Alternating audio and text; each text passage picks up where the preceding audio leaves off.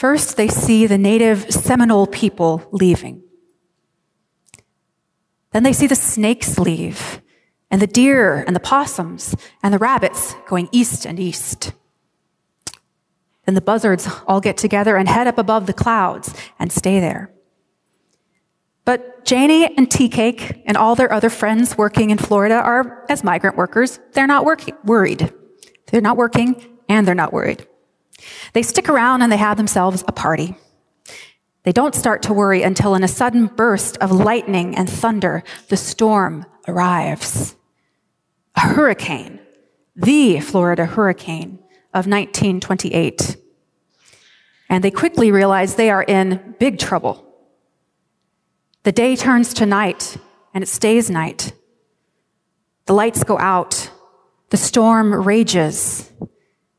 And in the scene from which Zora Neale Hurston's novel takes its name, the characters stare at the storm in the night. They seemed to be staring at the dark, but their eyes were watching God. In this second week of Epiphany, given everything going on right now, we might feel like we are those characters, staring into the storm at its path of destruction, staring at the dark. The season of Epiphany is often when we talk about the good news revealed about Jesus as light in contrast to the darkness of sin. And that's a powerful metaphor for us, and it's certainly a lot in Scripture. But it's also good for us to remember that it's just a metaphor. Our lectionary passages today remind us that we can see God at work not just in the brightness of day, in the brightness of light, but in the dim darkness too. For as Psalm 139 says, one of the verses that gets cut out in our lectionary, the darkness is not dark to you. The night is as bright as the day. That psalm speaks to us too of God's beautiful work in the safe darkness of a mother's womb. God created night as well as day, so we can watch for God even in the dark. Today, our passages give us two pairs of characters that speak to us about what it means to watch for God in the dark. Samuel and Eli, Jesus and Nathaniel. And then we'll get to us. So let's look first at Samuel and Eli. I already said a little bit about that today. We're told at the very beginning of our passage that these were not Israel's glory days. The word of the Lord was rare.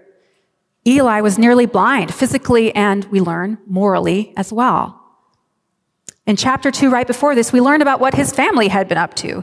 Now, in this part of Israel's history, priesthood was a family thing. Eli was part of the priestly line, and his sons were meant to follow him as priests. But his sons were abusing their position big time. They were taking the best parts of the sacrifices people were offering for themselves, the best cut of the meat, which was supposed to be given to God. They were using their power to change the rules by force and make the worshipers obey them. And they were abusing the women serving at the temple. Sounds awfully contemporary, doesn't it? Eli scolds his sons about the women, but otherwise seems to do kind of nothing. And despite the fact that in this chapter we're told that the word of the Lord was rare, in the previous chapter we're told that a man of God does come to Eli and say, "Thus says the Lord, you're honoring your sons more than me by eating the best parts of these offerings, and I'm going to remove the priesthood from your family." He had a very clear warning. And he doesn't do anything. He doesn't even respond. So God speaks again through the boy Samuel. And Samuel hears and responds right away, but he doesn't know God's voice yet. I love what we see about Samuel's character and how quick he is to respond to God's voice, even when he doesn't know that it's God. Eli has to teach Samuel to recognize God's voice. And I love what that says about Eli, that his failings stand alongside his faithfulness as a priest of many years. Both things are true about Eli. Both things are often true of us as well. In that darkness, God speaks. In that darkness, Samuel listens, and so does Eli. In the darkness, Samuel responds, "Speak, Lord, your servant is listening." Now, often we end the story there, and you can understand why. But today we don't. What God reveals to Samuel is a difficult word. God reveals to Samuel, I warned Eli and his family, and now it's time for me to bring that judgment. God reveals to Samuel that Eli's priestly line will end and a new line begin. Not just Eli's sons are judged, but Eli also, because of the sin he knew about and did nothing to restrain or end. That sin he did not commit directly and yet benefited from. The things done and the things left undone. God's word to Samuel in the dark revealed sin and judgment for sin, a violent ending and a new beginning. No wonder Samuel couldn't go back to sleep after that.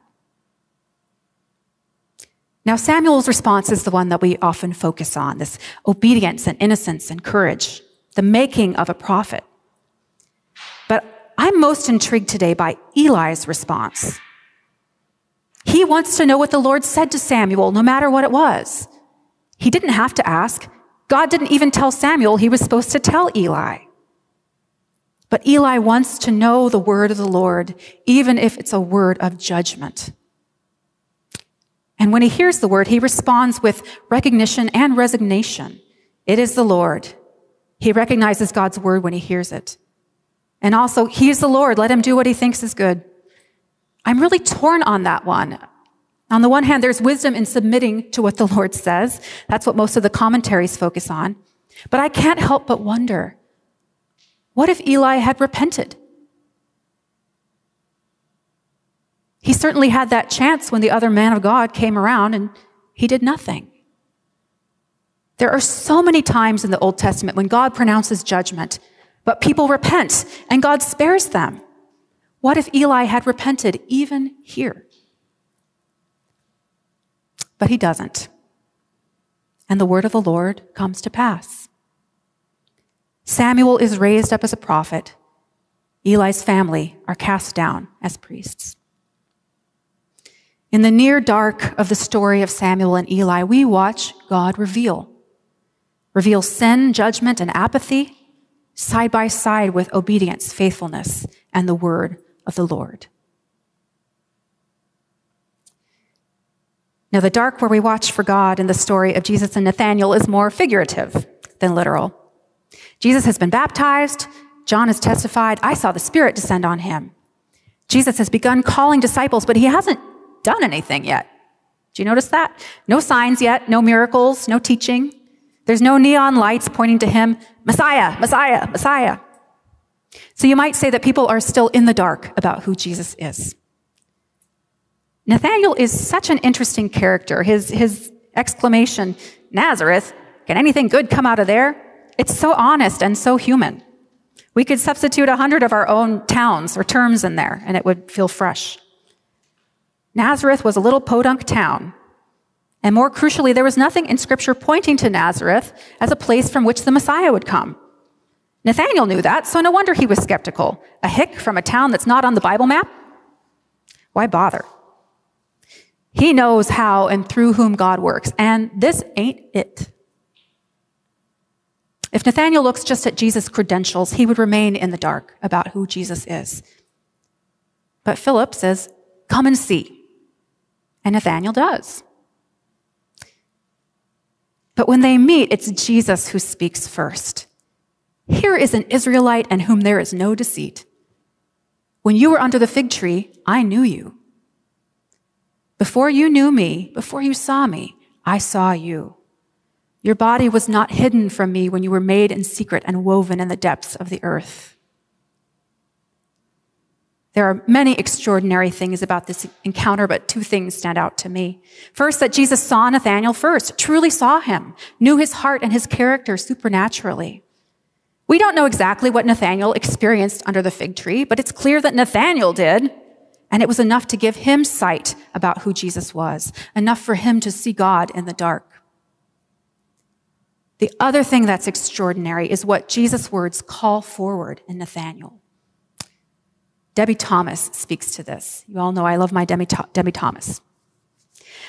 She says this, I wonder what would have happened if, instead of calling out Nathanael's purity of heart, Jesus had said, here is a cynic who's stunted by doubt. Or here's a man who's governed by prejudice. Or here is a man who's blunt and careless in his words. Or here's a man who sits around, passive and non-committal, waiting for life to happen to him. Any one of those things might have been true of Nathanael, but Jesus looked past them all to see an honesty, a guilelessness, a purity of thought and intention that made up the true core of Nathanael's character. Maybe the other qualities were there as well, but would Nathanael's heart have melted in wonder and joy if Jesus saw and named those first? Or would he have withdrawn in shame and fear and despair and embarrassment? Jesus named the quality he wanted to bless and cultivate in his would-be follower, the quality that made Nathanael a person of beauty, an image bearer of God. Jesus, God incarnate, calls forward who Nathanael was created to be and to become. The opposite of that biblical patriarch Jacob, full of deceit, the one Israel and Israelite are named after.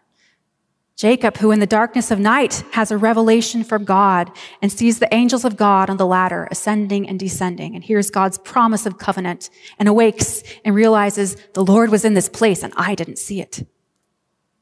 And now Nathanael stands before Jesus in the darkness and realizes the Lord is in this place and now I see it.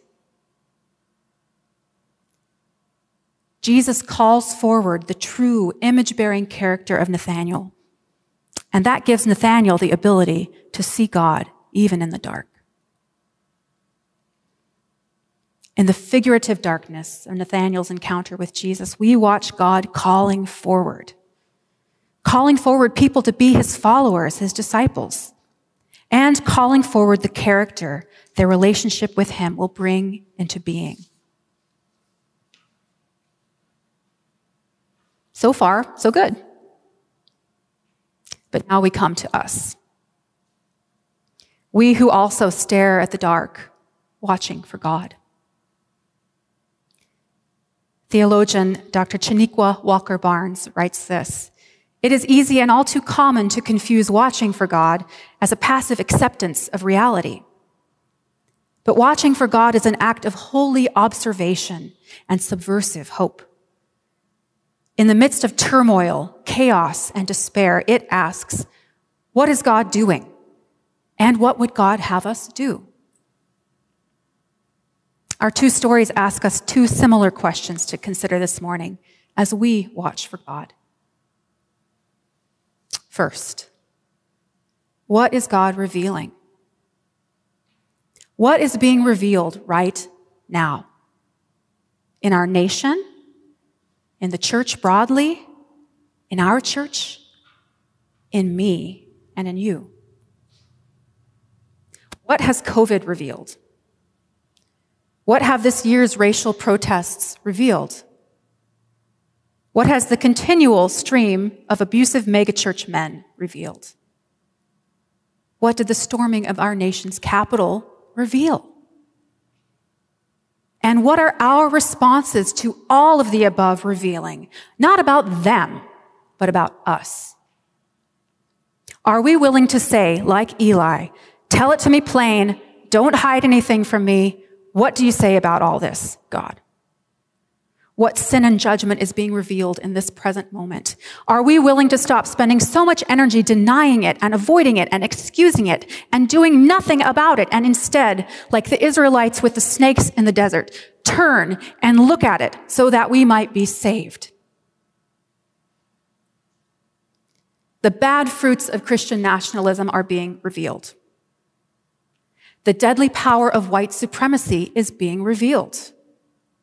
Our idolatry of power and celebrity and our personal rights is being revealed. Our hardness of heart is being revealed. Our spiritual shallowness is being revealed. Our anger and lack of forgiveness is being revealed. Our contempt for those on the other side is being revealed. Our hypocrisy and willingness to uphold truth only when it favors our side is being revealed. Our culture of death and violence are being revealed. Our disconnection and cynicism and powerlessness and fear are being revealed. Out there and in here. This is who we are. Lord, have mercy. Christ, have mercy. Lord, have mercy. This is what judgment feels like.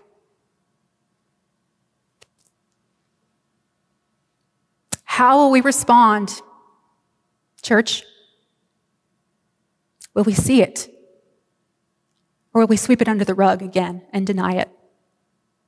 Will we, like Eli, be judged for the sin we knew about and did nothing about? Or will we see it and turn to the Lord and repent and be saved? What is being revealed? But as we watch for God in the dark, we also ask, what is God calling forth? What is being called into being, whether a seed or a bud or a blossom? In the midst of all that feels destructive, where might Jesus be speaking to us the truth about who we are, who we were created to be, just as he does with Nathanael? What is God calling forward in you, in us, in me? I'm seeing God calling forward great generosity in our community this year, and more outward focus and vision and passion than we've had so far as a community. Yes, Lord, call it forward. I'm seeing God call forward greater courage and freedom in our local leaders, myself included, and in our diocese as well. Yes, Lord, call it forward. I'm seeing God call forward Christians in our nation who have a renewed understanding of how we're called to worship rightly and love our neighbors as ourselves. Yes, Lord, call it forward. What is being called forth in you? What beautiful thing is being called forth in you? And what beautiful things are being called forth in us?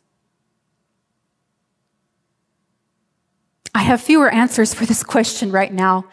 The destructiveness has been so easy and terrifying to see. But I am confident that in this darkness, God is calling forth new and beautiful things even now. Call it forward, Lord. In the dark, our eyes are watching you.